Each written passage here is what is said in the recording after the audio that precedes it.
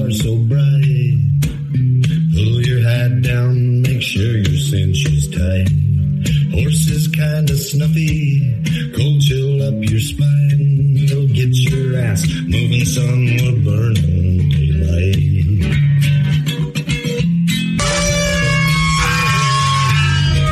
Howdy there, I'm Matt McKinley and we're burning daylight. In the saddle till the job's done right. Welcome to Burning Daylight, the only podcast for the working cowboy.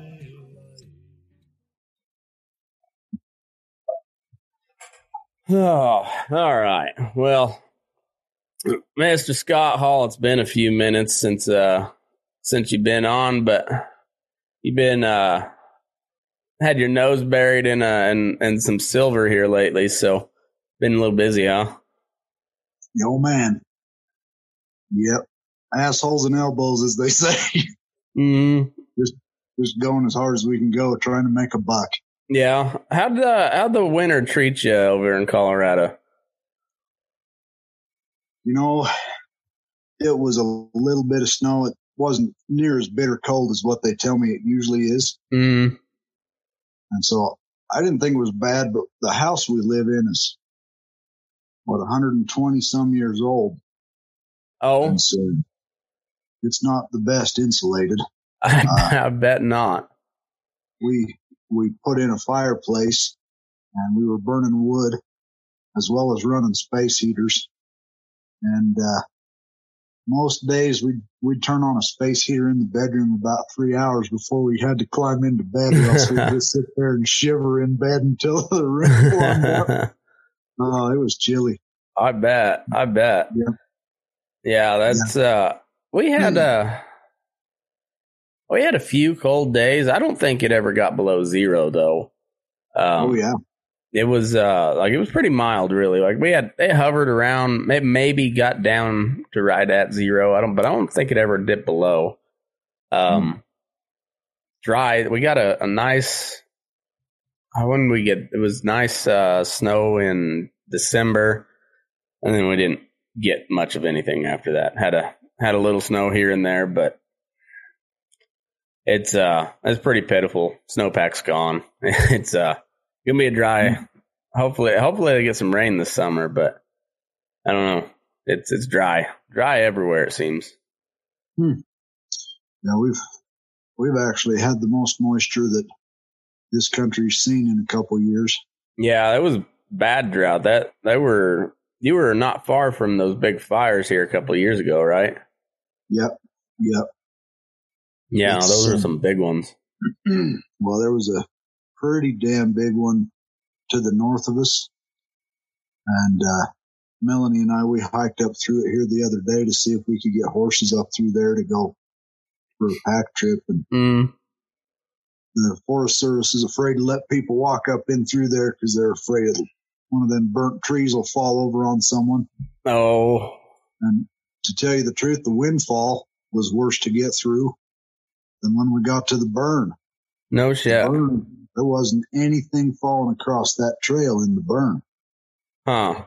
You know, the crazy winds that we've had just as bad a wind here as any place else. Yeah. There was nothing falling over anywhere. Huh. As a matter of fact, what's been happening is because we'll have all this rain, it washes through those areas that are burnt and it runs a bunch of sand and boulders across those roads. Well, there's a big spring up there to the north of, I think they call it Upper Stillwater. That's what that reservoir is. And we had hiked up to where that burn ended to the north. Okay. We thought, well, we'll hike up there a little ways further, and we come to a spot where all those boulders had washed into the creek, and it had rerouted the creek, and you couldn't see the trail. It had washed that trail clear away. Jeez. All there was just a big boulder field everywhere with water running through it. Huh. It was really something. That's wild. Yeah, that whole country, they tell me, has changed because of the floods. Really? Yep. I don't know what it's like fishing up high, but for quite a while, the fishing wasn't real great down low. It's just barely getting better. I don't know if you know, I like to fly fish quite a bit. Yeah, I've seen some of your pictures. I grew up out on the flatlands, so I never really developed the interest because it was quite a ways to anywhere where you could actually do any fly fishing from where I was. Well, I'll tell you, Matt, for me, it never was about catching fish, you know, Mm-hmm. which is probably a good thing because I suck at catching fish. But I just like to be up there in the wilderness, and, you know, it's not hunting season, so you can't shoot anything. So there's something to do. And fly fishing has a lot to do with whipping that string around, you know, Yeah. and perfecting that and landing it in different spots. So it's a lot like roping for me. Mm-hmm. And I absolutely love to rope. Yeah. So I have started to learn a little bit about fly fishing to where I can catch fish now. Yeah. But it's taken me a while to figure it out, right? I mean, there was a gentleman kind enough to take me aside and teach me a little bit, and it wasn't too long I was catching fish, but man, I'll bet you it was over a year before I could consistently catch anything. Huh. Yeah, I mean, it's like hunting for fish. Yeah. It really is. Yeah. You got the wrong kind of fly on, or you're not playing that fly right, they ain't gonna hit it. Yeah. I used to go bass and catfishing. I wouldn't say a lot, but you know, fairly regular back in Kansas before I got married and whatnot. I'd get off at work especially when I was calling feed. I'd get done at like 2:30, 3 o'clock, something like that. So I'd go get a cooler of beer and some worms and just go down to the pond and fish for a couple hours, listen to podcasts and fish. You know, it was kind of my jam, and yeah, it's just something relaxing. I don't know if I ever kept it. I'm not much of a fish eater, anyways. I mean, I grew up. I think Abilene, Kansas, is where Eisenhower was from. And that's considered the geographic center of the United States. It's like midway between LA and New York, I think. Huh. And so I was about, I don't know, probably 4 or 5 hours from Abilene, Kansas. So just about as far as you could get from any major body of water and still be in the United States. So we just didn't eat a whole lot of fish. My folks loved seafood. They lived down in South Texas, down by Corpus Christi for a while, and they ate a lot of seafood down there. But yeah, not in southeast Colorado. There's a few rivers here and there, but they were quite a ways from where I was, and I've never been a big fan of bass to eat. They're pretty fun to catch, but I wasn't a big fan of eating them. So catfish is pretty good though. Catfish. Get a good beer batter on catfish. That's pretty tasty. Oh yeah. Yeah. Oh yeah. So generally speaking, I don't catch many bass. Generally, I'm just hunting trout, you know. And this is good trout waters up here. Oh yeah. Oh my gosh, there's a lot of little streams, and the number of lakes in this country, it'd blow your mind. Oh man. Look on a map, there's just lake after lake after lake to the north of us, and we're actually a little bit more north of Duchesne, Utah, okay, than any place else. So we're just at the foot of the mountains, and when I say at the foot of them, I mean it's starting to be some real pretty country right through here. A lot of pine trees. You know, you go up the road about, I don't know if it's even 20 minutes away, you can be in pretty good fishing waters. Yeah. You know, and if you put some time in, you can get into a lot of lakes, just what they call the high mountain lakes up in the high Uintas. Yeah. Pretty impressive, really. Oh, I bet. Yeah, those mountains over there are really neat. That's really neat country. Yeah, it's kind of cool. it'd be nicer if there was more cowmen over here. Oh, I know it. There's a handful of them. Mostly a bunch of oil field folks that have cows. Mm. And once in a while you'll come across a buckaroo. A lot of wannaroos around this area. Yeah. A lot of them. And I don't know why. I'm not sure. I was around it long enough that, to me, there's piss poor hands in every end of the cow business. Oh, yeah. And it seems like a lot of guys want to be buckaroos. And I'm just like, what difference does it make? If you're a hand, you're a hand. Yeah. I don't care if you got rubber on your horn. If you know what you're doing, you can rope with 30 feet of rope and get the job done. More power to you. Yep. I use 60 foot of rope because I ride slow horses. I was telling my brother-in-law this weekend. I said, I'm at the point in my life I've accepted I'm not going to be the best roper out there. I'm not going to be the best bronc stomper out there. I'm not going to be the best horseman, but you could drop me in just about any situation and I could probably get by. I don't know if I'll be the best one out there, but I probably most likely won't be in the way all that much. And I feel pretty confident about that I could at least hang with just about any situation. Yeah, that's me. I get around guys around here, and I had a guy walk up to me the other day. All I was doing is helping them brand, and they needed to process a few head of bulls after we were done. And we're pushing bulls up this alleyway, and of course everything's on foot because we're just crowding them up the alleyway through the crabbing pen, Yeah. And this guy steps up to me. He's like, "You're a pretty good hand." And I was like, "Whatever." I get by. I just try to get the dang job done. Yeah. If somebody thinks that I'm a good hand, they probably haven't been around too many really good hands. That's kind of how I feel. Like I just try not to stick out one way or the other. I know I'm not good enough to stick out on the real handy side, but I think I'm good enough to where I can kind of blend in and just kind of not be noticed one way or the other. Right. I like the way Tom Hodson looks at it. He told me, he said, what matters is the guy shows up to work. Yeah. a lot of times that's true. That's, it's funny. It always cracks me up, especially like the more and more I'm around cow hands, it cracks me up how, just like how romanticized it all became. It's just, strict moral code and, tip your hat, all the stuff. And a lot of that's true, but also like, have you ever met a whole lot of cowboys? A lot of them are some of the worst people in society, but damn, they can rope pretty good. So, you kind of let them hang around.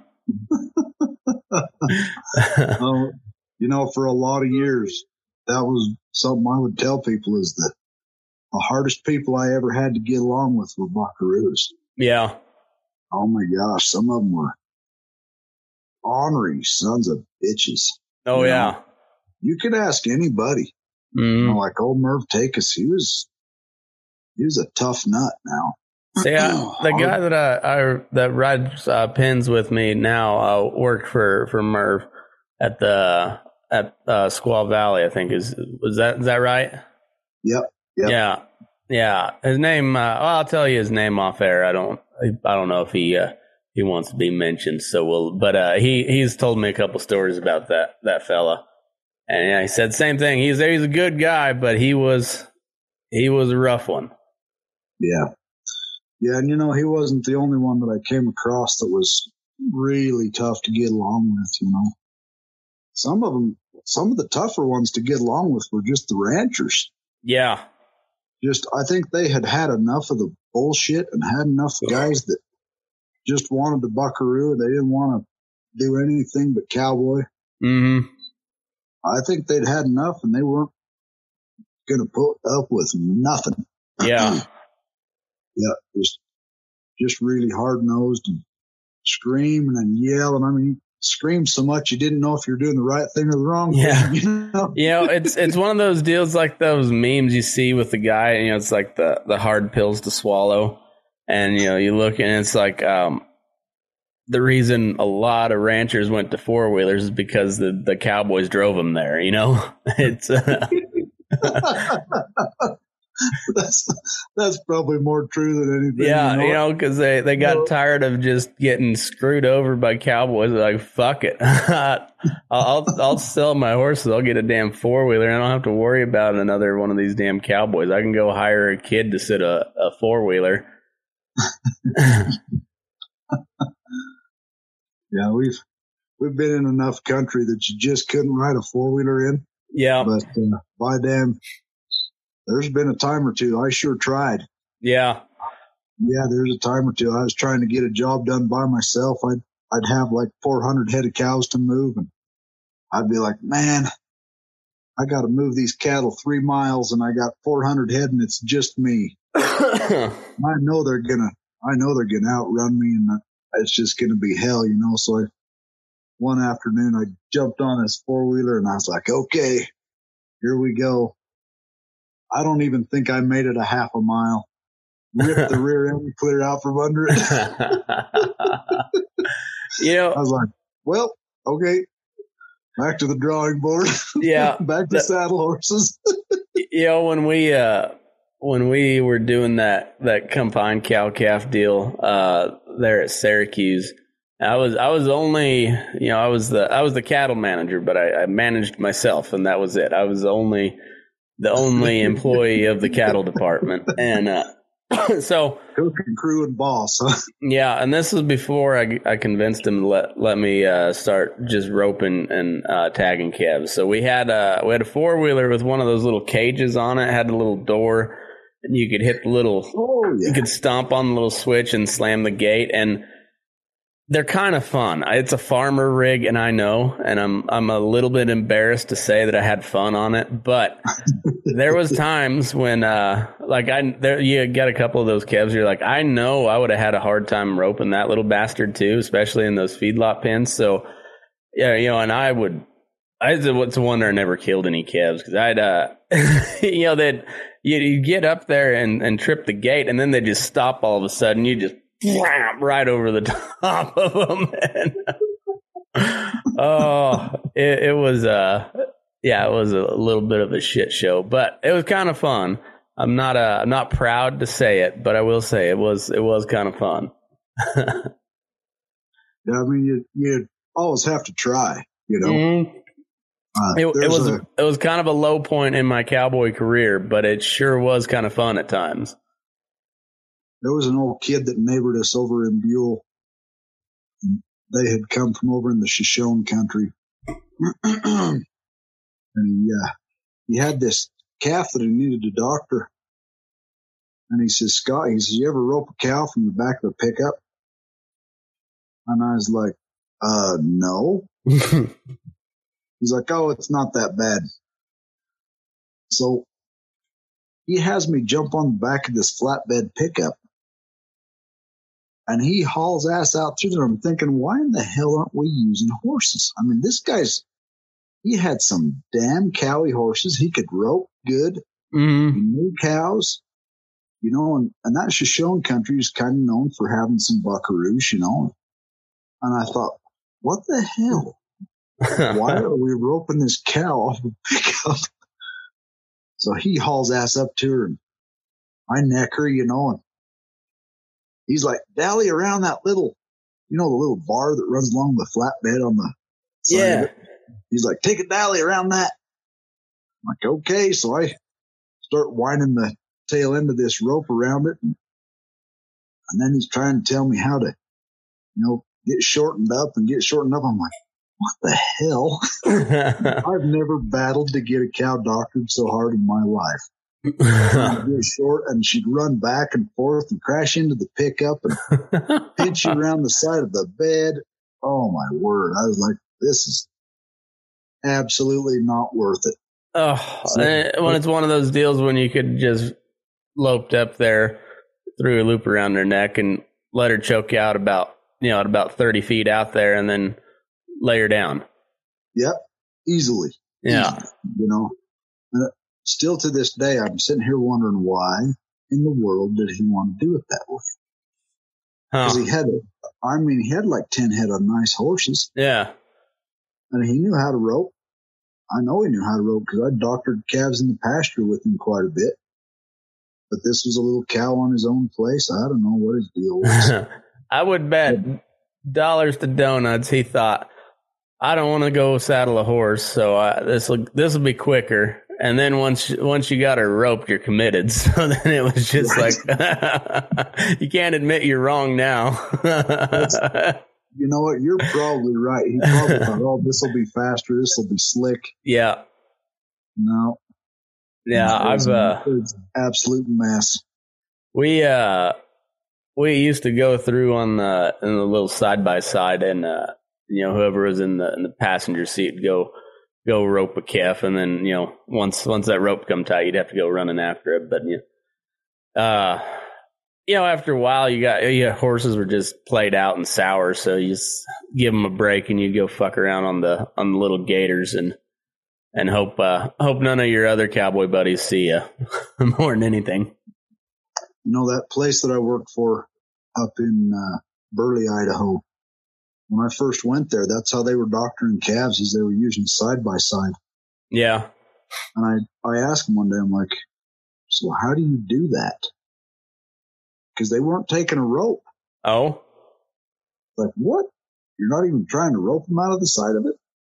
They're like, no, we just drive up alongside of them and then we circle them up and then bail out on top of them. Like, holy shit. I was in pretty good shape back then. So I was like, okay, we'll give it a shot, Yeah.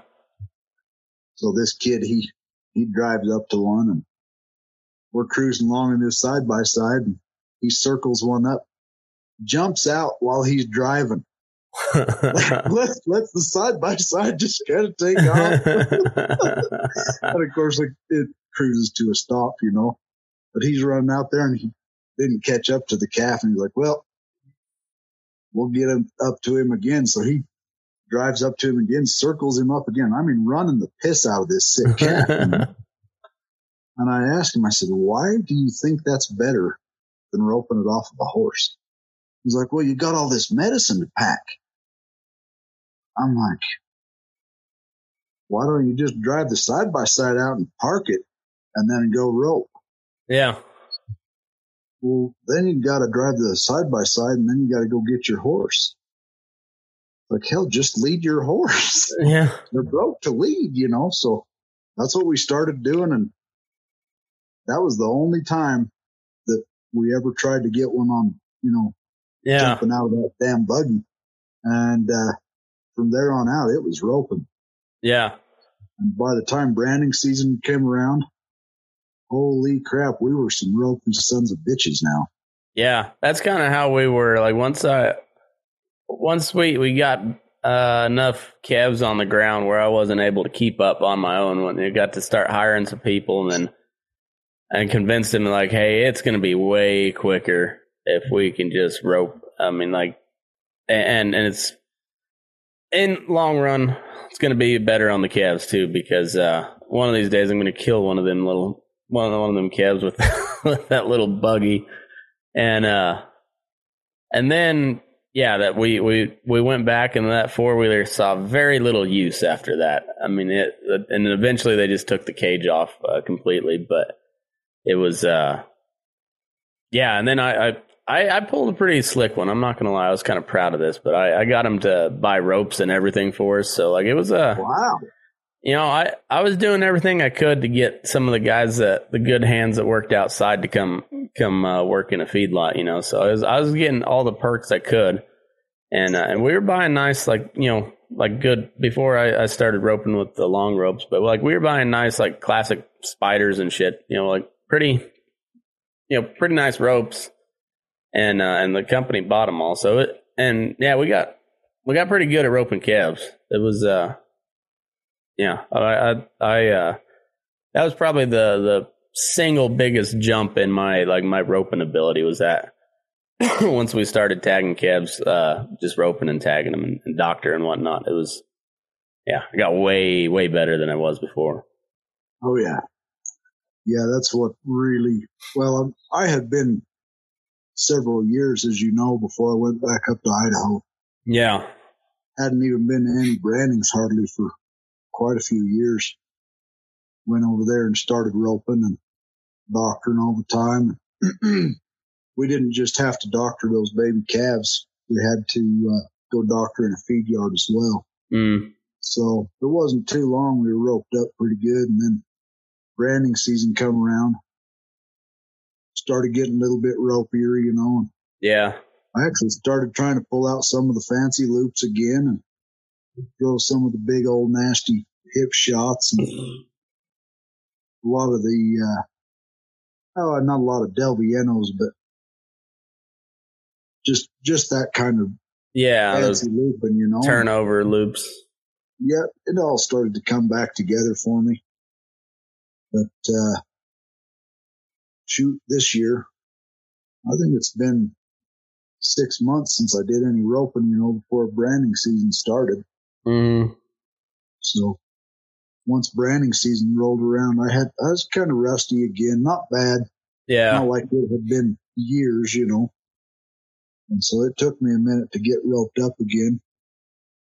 Now I feel like I'm back to my normal self. Not that I'm some kind of roper, but I feel a lot better about it now than I did, you know, coming out of spring. That's always the tough part is when you first break out in the spring trying to rope and you haven't roped anything all winter. Oh, yeah.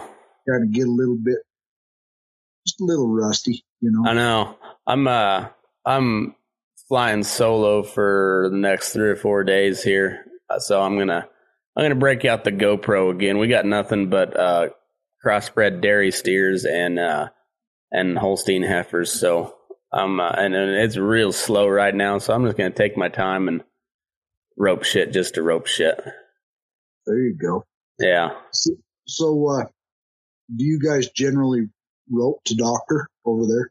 No, we got since they're all customer cattle, and then like even on the beef side, they're mostly one owner, but even then when it's like a family operation, so there might be 3 different owners in one set of cattle, and so we got to keep pretty precise inventory. So everything goes through the chute unless they can't. You know, they have no qualms doctoring in the pen, but they, you know, they like to run it through the chute so we can get us all the information that they need anyway. So, but yeah, they got no problem with us using a rope, and if something's going to be easier to just doctor in the pen, you know, like say you get something with an abscess like right on the shoulder. Like there's no sense trying to run that through the chute because you're going to have to catch him with his front legs out, and he's going to beat you to death with his head. So you're better off just to rope him, stretch him out, and just do it out there in the pen. And so like my boss for the most part just lets me do my job, and it's pretty nice. Yeah, that's good. So I'm trying to figure out where you're located exactly. Okay, so we're about an hour and a half south of Reno, or about an hour south of Carson. So if you take 395 out of Carson through Gardnerville, and then right before like 395 will there's a junction there, and then 395 will go on over through Topaz Lake and then into California right there. If you take that other spur, that little Highway 208 will take you down into Smith Valley, and that's where I'm at. Okay. So we're like the 2 valleys over from California, basically. So there's some pretty good cow outfits around there. It's a lot of family owned stuff, and yeah, they're not bad. They're pretty, for the most part, pretty traditional buckaroo style. It's a head and heel just about everywhere. Not any real like big outfits. So it's all kind of smaller family stuff, but a lot of irrigated pasture, hay fields here in the valley, and then high mountain pasture over on the California side. A lot of them run here in Nevada, and then up in Colville, Bridgeport, that area, Bishop. Okay. Yeah. So did you make it over that Bishop Mule Days? I haven't yet. I want to. I hear that's a good time. Yeah, I'd kind of like to get over that way and check it out sometime. I would too. Haven't had a chance to yet.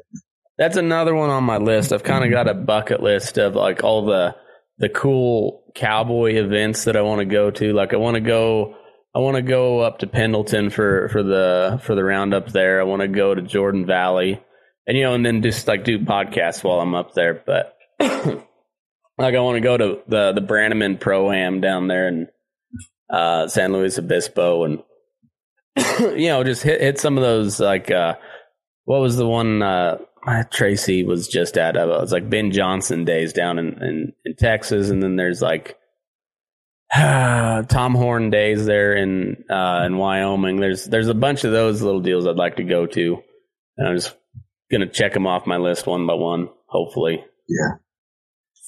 Yeah, that'd be pretty cool. I've been to a few of those, but I've always wanted to go to what's the big roping but the big rodeo that they have out in Wyoming that's all outdoors. I mean, it's all out of the arena. Is that up in KC? Is that where that is? I don't remember now. I've always wanted to go watch it, though. It's where they get on their bucking horses from another horse. Yeah. That might be Tom Horn days. I'm not for sure, but there's some cool events like that, and I'd like to do some like goofy cowboy events too. Like that deal I was saying, like the other day I had one where like it was it's a ranch rodeo, but whoever's on the ground has to wear one of those like inflatable sumo outfits. What? Yeah. Imagine the kind of wrecks you would have then. Right. I think that'd be a hell of a lot of fun, though. Speaking of getting on bucking horses, it's been a few years ago now, but my uncle, he would put on that McCammon rodeo every year over in McCammon, Idaho. And he would always do one traditional bronc ride every year. Yeah. And several times I ended up being the guy to climb on the bucking horse, and I'd climb on a pickup man's horse, and then I'd climb onto my bucking horse and then make my bronc ride. But one year they couldn't seem to get this horse to stay between the other two pickup man horses.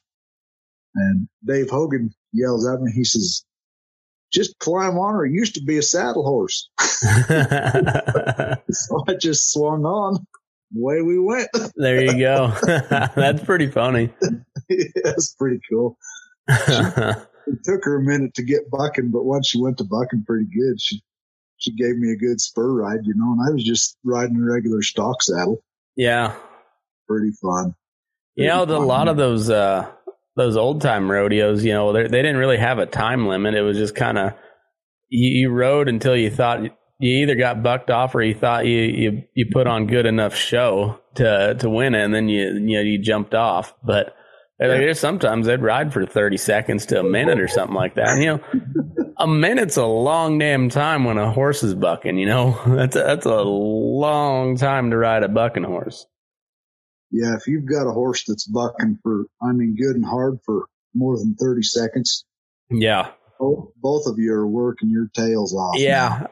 And, it's funny is most of the time you both get weaker as you go, but some of those old horses, they seem like they just grab another gear. And, old Mr. Ted, this old fella from Oregon that lives here in the valley, I was riding a horse for him. And after about the sixth time I think she threw me, I told Mr. Ted I hate to leave. I was like, this a terrible spot to leave off on a horse, but she seems to not be weakening, and I am weakening rapidly. I was like, I don't see me winning this fight today, so I'm gonna throw the towel now. 10 years ago, I probably would have kept on it until I got knocked out or got a road. But yeah, I just got up a little bit slower every time. I think I'm good. Howdy there. I'm Matt McKinley with the Burning Daylight podcast. If you ever wanted to make a podcast, well, Spotify's got a platform that lets you make one super easily. And then you can distribute it everywhere and even earn money. All in one place for free. It's called Spotify for podcasters, and here's how it works. Spotify for podcasters lets you record and edit podcasts right from the phone or computer. So no matter what your setup is like, you can start creating today. Then you can distribute your podcast to Spotify and everywhere else podcasts are heard. Video podcasts are also available on Spotify. And if you like my show, Fence Post Politics with my buddy Aaron, that's the place to watch it because it's all video all the time. And we share videos, we comment on videos, we share news articles and funny memes. So it's pretty cool. And also, if you want to take your conversations with your fans to the next level, your question and answer and polls are the best way to get them talking. You can attach that to your podcast there, and you get valuable interactions with your fans. And with Spotify for podcasters, you can earn money in a variety of ways, including ads and podcast subscriptions. And best of all, it's totally free with no catch. And that's that is true. Supposed to do a testimonial here. But anyways, this is the podcast I use, or the podcast host that I use. I like Spotify. They're very good on just letting you do your thing with no catch to it. There's a good reason why Joe Rogan hosts podcasts on Spotify, and this is a great way to get started if you've ever thought about starting a podcast. This is where I would send anybody to go. Best thing you can do is just download the Spotify for Podcasters app, or you can go to spotify.com/podcasters to get started. And yeah, if you've ever thought about just doing a podcast, or if you're tired of paying a monthly service that doesn't seem to do much for you, Spotify Podcasters is your spot. So go to spotify.com/podcasters or download the app today.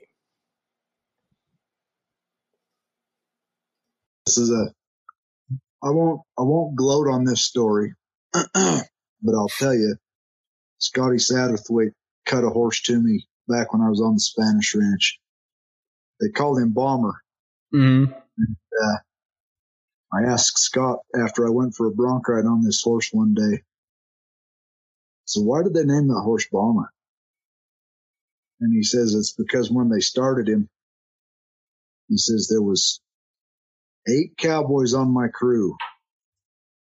And he says 8 of those guys climbed on that horse consecutively and would get bucked off. And he said 2 of them climbed on him again.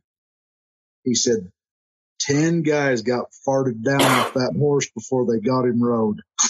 Jeez. And I learned why they called that horse Bomber, because, I mean, you talk about buck hard now. Yeah. Ooh. He'd make your freaking fillings fall out of your teeth. Yeah.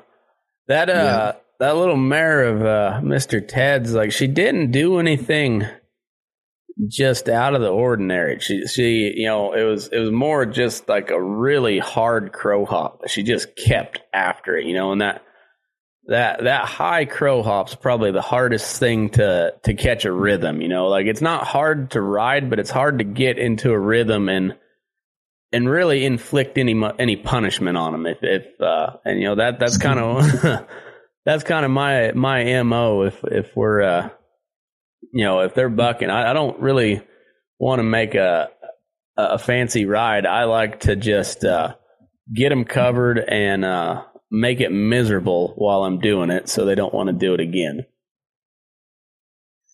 And I'm not very good at making it miserable for them. Usually, I just grab a hold of anything that's got, you know, a handhold of some kind, and I just try to weather the storm. Yeah, there's some of them. That's all you can do, because they're too strong to pull their head around or get their head up. So you just gotta, give them their head and just try to stay on. Yeah, that old Dave Best taught me a trick years ago, and I had never had to do it for a long time. I had a little horse over at the Sunlight that he could damn sure buck me off. Yeah. He bucked me off a couple of times one day. I mean, I windmilled out there a long ways. When I hit the ground, I mean, I was hurting. I was hurting bad. I was like, man, I got to get this horse rode. And I kind of started the war on that deal. I mean, I'll admit it. Been listening to TJ Simons talk too much about riding broncs. And I was like, let's ride a bronc, you know. And I was kind of out of bronc riding shape. I hadn't been riding bucking horses at that time very much. Well, they cut this horse to me. They said he was a pretty good broke horse. This is the first time that I had to ride him. I was out there going to go doctor some calves up on the hill. I was kind of up in this little draw by myself. I stepped on him, and he just kind of humped up real bad. And I didn't stick him hard, but I stuck him a little bit. He took a little jump, and I was like, you want a buck? And I really hucked it to him. Son of a bitch come apart now, and he sucked back and landed back in his tracks going the other way. And then he sucked back again and landed back in his tracks the other direction. So he was jumping 180 degrees and sucking back like a bull does, you know? Yeah. And dashboarded me pretty hard about that third jump. And I literally flipped off of this horse. I landed in a heap. And after this happened to me twice, I was like, okay, I got to get him rode. Yeah. I got to get these cattle doctored, and I damn sure ain't going to go home and tell the boss I didn't get it done. Yeah. So I had, I'm trying to think what the strap was that I used, but I had a little strap handy. I think it was just a halter rope. Oh, okay. And I wrapped it around my stirrup leather on one side and buckled it, because it was just that bull snap on a halter rope, you know. Uh-huh. Running underneath his belly.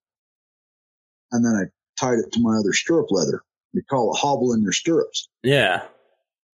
And so this has been the only time that I've had to do it. But I got it tied to that other stirrup leather, and I climbed in the middle of him, and he did his little trick again. Sucked back and sucked back and sucked back, and he did this about 10 times. And I was like, good hell, when's he going to finish, you know? Yeah. And I was hurting pretty good, because, I mean, he was really getting with it. Yeah. Well, he figured out he wasn't going to get me off, and he just lined out and started bucking like a good saddle bronc horse does. And I mean, kicking high over his head, bucking hard.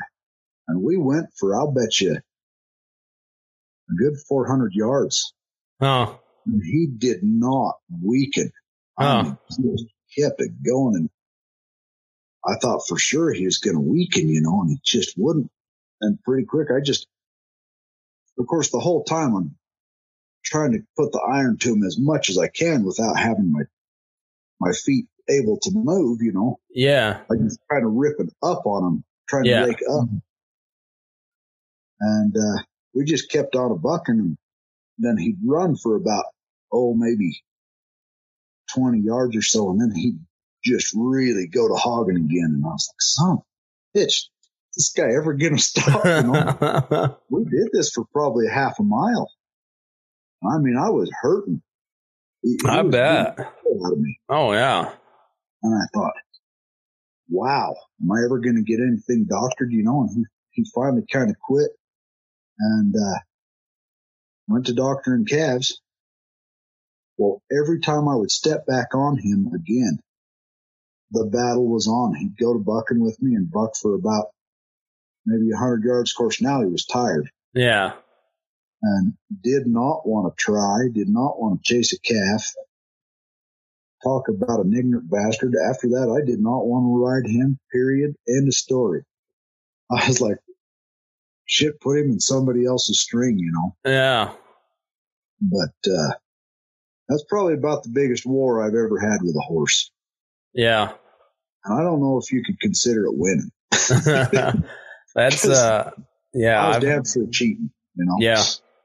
Yeah, I've had a couple of those where you're just like, you try everything and you're just like, I don't even know where to go from here. We've escalated it to the level that, like, if we go any further, like we're kind of at a moral dilemma at that point. Just like, I'm not real sure where to go from here without like really initiating a lot of violence. Yeah. That Dwight Hill, I worked for him riding colts years ago, and I had a little horse that, well, back up a step. We went over to Boise to put on a little clinic over there for some folks, and I think it was mostly supposed to be a bridle horse clinic. Uh-huh. And horsemanship, but he ended up taking a horse that was bucking with people.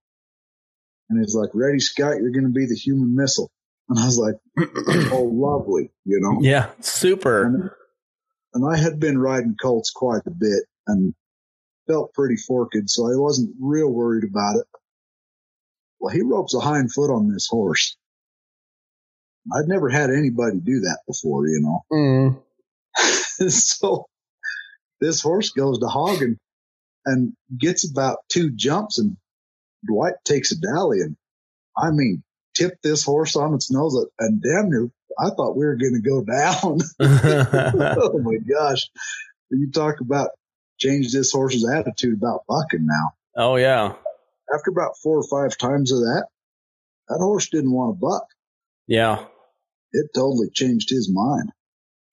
Yeah. But, that's one of those things that, with how things have progressed with horsemanship over the years, and some of the old time ways just get looked down upon, because we're more sophisticated. But yeah, there was a reason for those old time ways, and a lot of it is because you had to do a job, and that was what you had to do your job on. So let's make this work, and we don't have 6 weeks to do groundwork on them. Like, we got shit to do today. So if you want to buck, I'm going to dump you on your head, and we'll keep doing that until you don't want to get dumped on your head anymore. Mm-hmm. And it's effective. Right. And I was told, Dwight told me he learned that from Ray Hunt. Oh, really? Deal a rope and a hind foot. Yeah. And so, a lot of people, I think they figure, well, they know, they know this natural horsemanship, but you got to wonder, what exactly has been passed down? What have people walked away from? When I was in college, there was a guy who was putting on colt starting classes, and most of those horses, they were laying down. Mm-hmm. And that was his big thing, was laying those horses down. Yep. And I don't know, you don't hear as much about it anymore, but I've had a couple of different horses that were pretty wall-eyed, and they liked to battle. Yep. Never would settle down. They just wouldn't come around, Mm-hmm. And so I didn't just lay them down once. And my dad taught me, he's like, lay them down, throw a tarp over them, and leave them there for a while. I didn't have an hour to get these horses going. I had to get out there and get salt packed, or I had to get range rode or whatever, and I was by myself. Mm-hmm. And so I'd lay them down. And a lot of times it seemed like if I would lay them down 3 or 4 times in a row, mm-hmm. I could get more done with them mentally than I could than leaving them laying down. Yeah. You lay them down, sit on their head for a minute, and then let them up, lay them down again. Yeah. Sit on their belly and poke them in the eye a little bit, and then and then let them back up. And that way they know, like, I'm not going anywhere. I can't go anywhere. Yep. Yeah, I had a big paint horse that a guy had brought me. He had been a stud horse, and he cut him when he was like 4. Mm-hmm. Big old soggy, kind of a cantankerous bastard. And every time I would use him, I had to do that. Yeah. And I just decided, you know what, that's just what I got to do.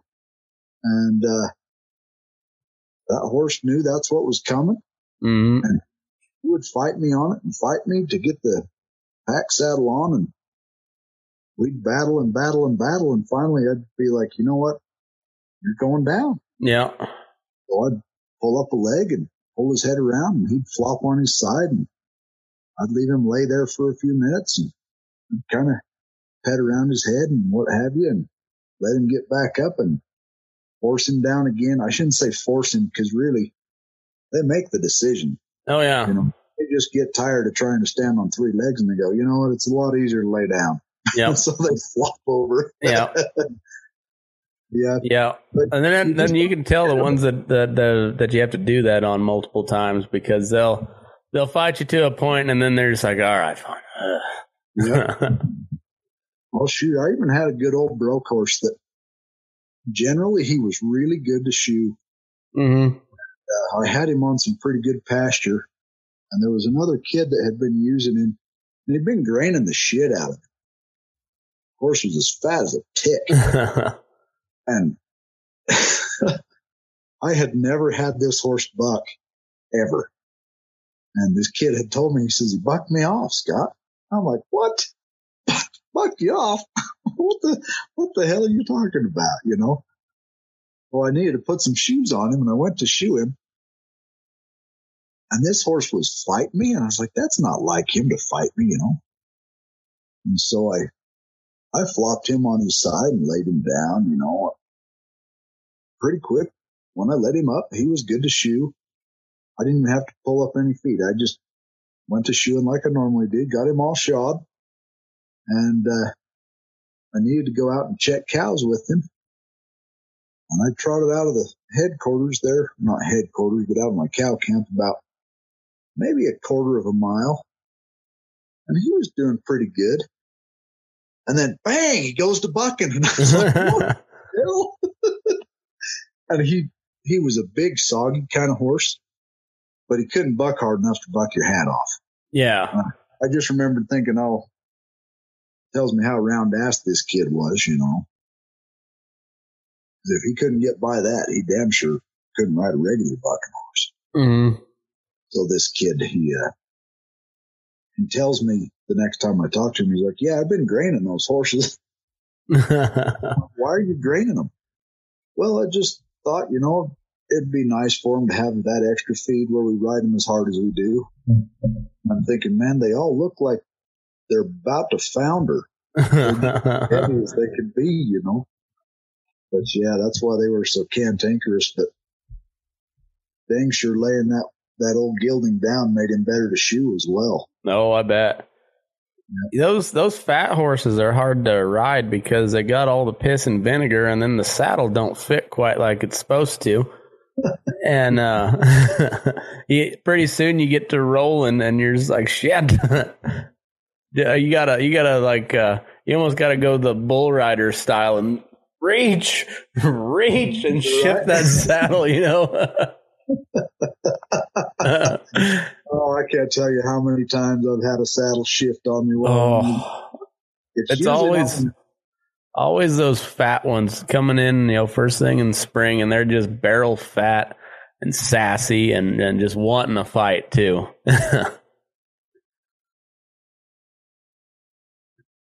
Oh, it's big yard. And this little son of a gun, he was kind of snaky acting, but you didn't know what he was going to do. He wouldn't let you know until you were in the middle of it. You know? Yeah. And we had a pretty nice spot to ride a colt there. It had this big arena. It was a big indoor arena. And they had it worked up and everything so that they could ride colts. Because all these kids I was riding with, they'd all ride colts besides riding in a feed yard. And so I step on this colt, and he had really good withers. And the saddle that I ride, it's a Larry Christensen saddle. Mm-hmm. And when I had him make it, I told him I was riding quite a few good withered kind of horses. And so it fit this colt really good normally. And I didn't cut him in half, I just pulled up my cinch and stepped on him. Well, I get about 3 steps and he blows up, and jumps as high in the air as he can jump. And I could feel this saddle shifting. Well, he had good withers, like I say, so it wasn't shifting side to side. Mm-hmm. When he would hit the ground, it would slide way up his neck, and then he'd jump in the air and it'd slide clear back. And I was like, son of a bitch, this thing's going to go over his head on me, and you've probably had that happen before. Oh, yeah.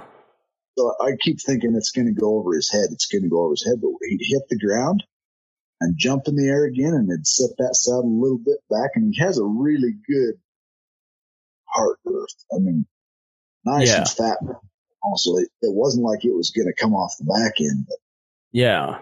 Good Lord, after about 10 jumps, he started to turn to the left, and I thought he was going to jump hard to the left, and I was like, shit, this saddle's going to tilt on me, and that'll be the end of me.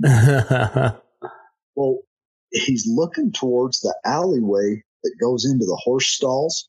Mm-hmm. Had it open. We didn't have a panel across there. It was just open to go right into that alley, and that's where I normally would saddle him. And he's bucking that direction, and he kind of, after he started to turn left, he kind of lined out, and I was like, oh damn, we're going to jump right into that slick concrete alleyway, And just then there's this kid, can't remember his name off the top of my head, but anyway, pretty decent hand. He jumps out and yells, whoa, to try to keep that horse from running down the alleyway, We're bucking down the alleyway in that set of stalls. And that horse froze up. That fast. Huh. Just absolutely stopped. Huh. It's like, oh my gosh, thank goodness, because I thought for sure he was going to jump right or left. Whatever he was going to do, it was going to be the death of me. Yeah. Oh, I've had a couple of those where, because I typically, I don't grab my rope. I don't grab leather. Like I just 2 hands on the reins, just trying to get, I'm pulling his head around to the right and just trying to get him spinning. But this old horse that I got, he's just cranky when he's fresh, and same type of buck. We're just real high crow hop. Yeah. Not hard to ride, but hard to, it's just hard to catch a rhythm. And all of a sudden we're loading cattle on the scale, and he'd been pretty snorty, but I thought he'd bucked once already, so I thought he was out of it. But all of a sudden he just cut in two and just bouncing right through the middle of we had about 200 head of 800-pound Charolais steers right there, and he's going right through the middle of them. I was grabbing every piece of leather I could find. Oh fuck, this is gonna hurt.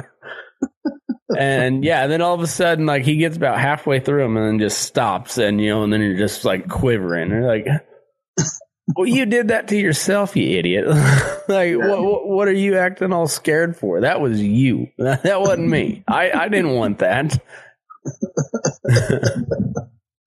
Oh, some of those horses would crack you up. Oh man, I was just oh fuck, I'm gonna die today. This is the day that I die, And it's and then he just shuts it down, and I don't know. And luckily, those steers just they bailed out of the way just in time, and nobody got tangled up. But I was whoa, there's no way this ends well. I was this can end no way but badly, and it worked out. But I was oh. Yeah, it's funny. Some of them will never quit their whole life. They'll just be bucking horses for the rest of their days. Yeah. I had one in my string. over at Ellison's. His name was LJ. And not a real big horse, but always cantankerous. You'd be brushing his belly off and he'd kick at his belly. Yeah. And, you couldn't cinch him up tight when you walked him out of the barn because he'd go to bucking if you cinched him up, even remotely tight. So then you'd tighten up your cinch once you got out of the barn, and you knew you were going to have some kind of battle with this son of a gun. Oh, yeah. Every time. And it didn't matter what the battle was. You were going to go to battle. Mm-hmm. And at first, he'd buck with me. And he figured out that he couldn't buck me off. So the next thing was he would be difficult to get on. And when I say difficult, I mean the cow boss would crowd him against the corral fence, and then he would just sit there and snub that horse against his saddle horn between his horse and the fence.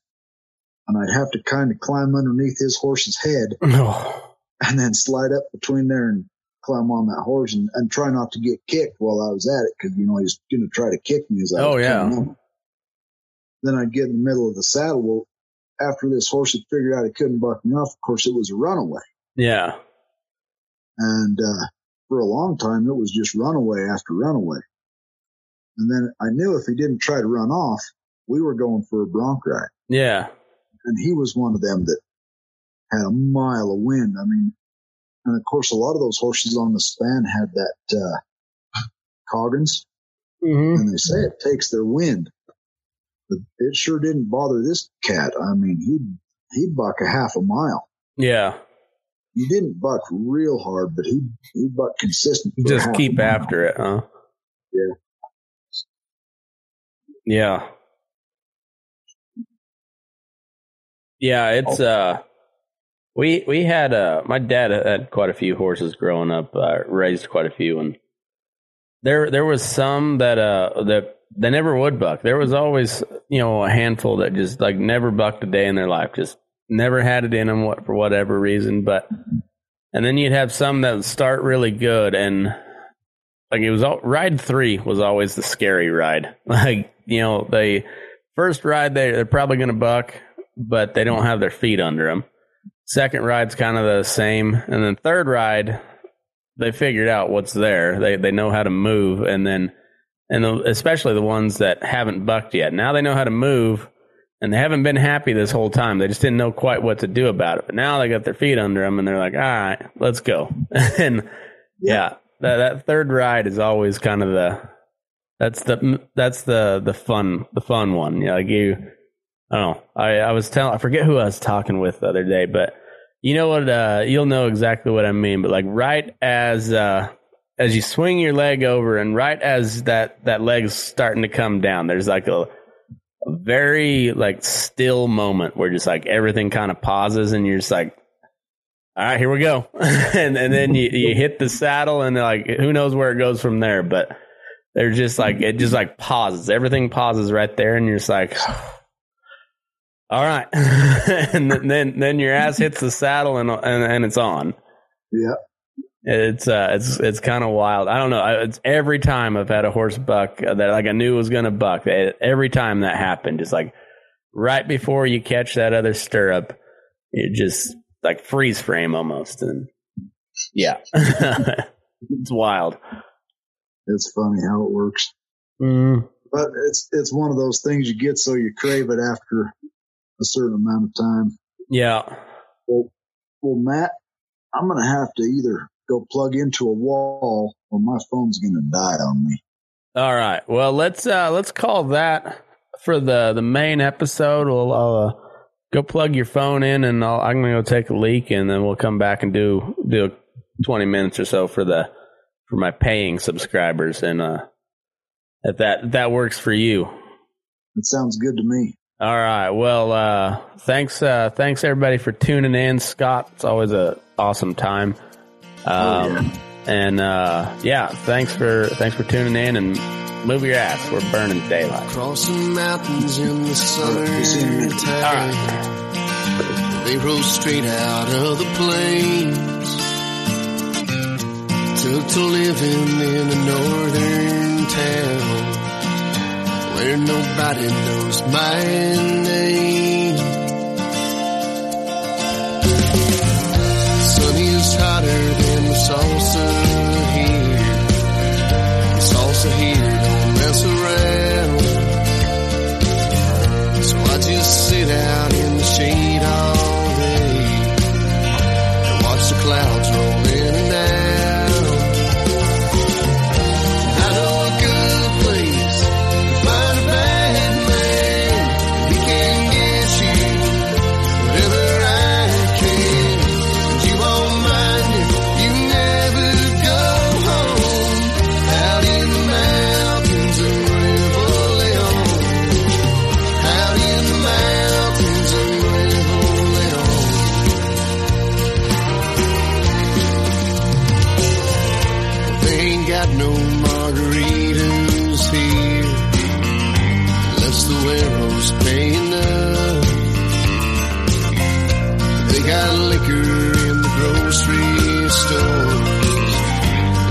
Cheap as the roads are round. And I know a good place to find a bad man.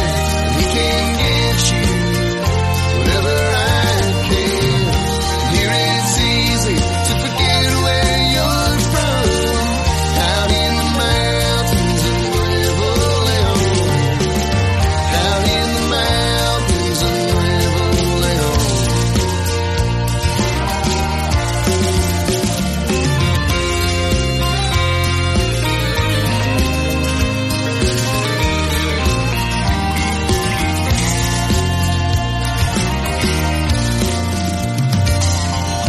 Texas River still calls my name, and I hope I won't be too long. But then again, I got another day, and I got time for one more song. And I know a good place to find a bad man. He can get you whatever I can. You won't mind if they bury your bones out in the mountains of Nuevo Leon. Out in the mountains of Nuevo Leon.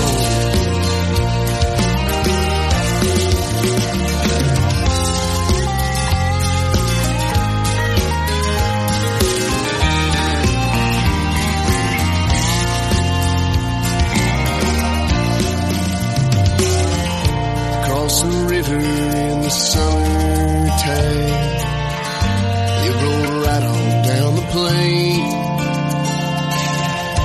Took to living in a northern town where nobody knows my name.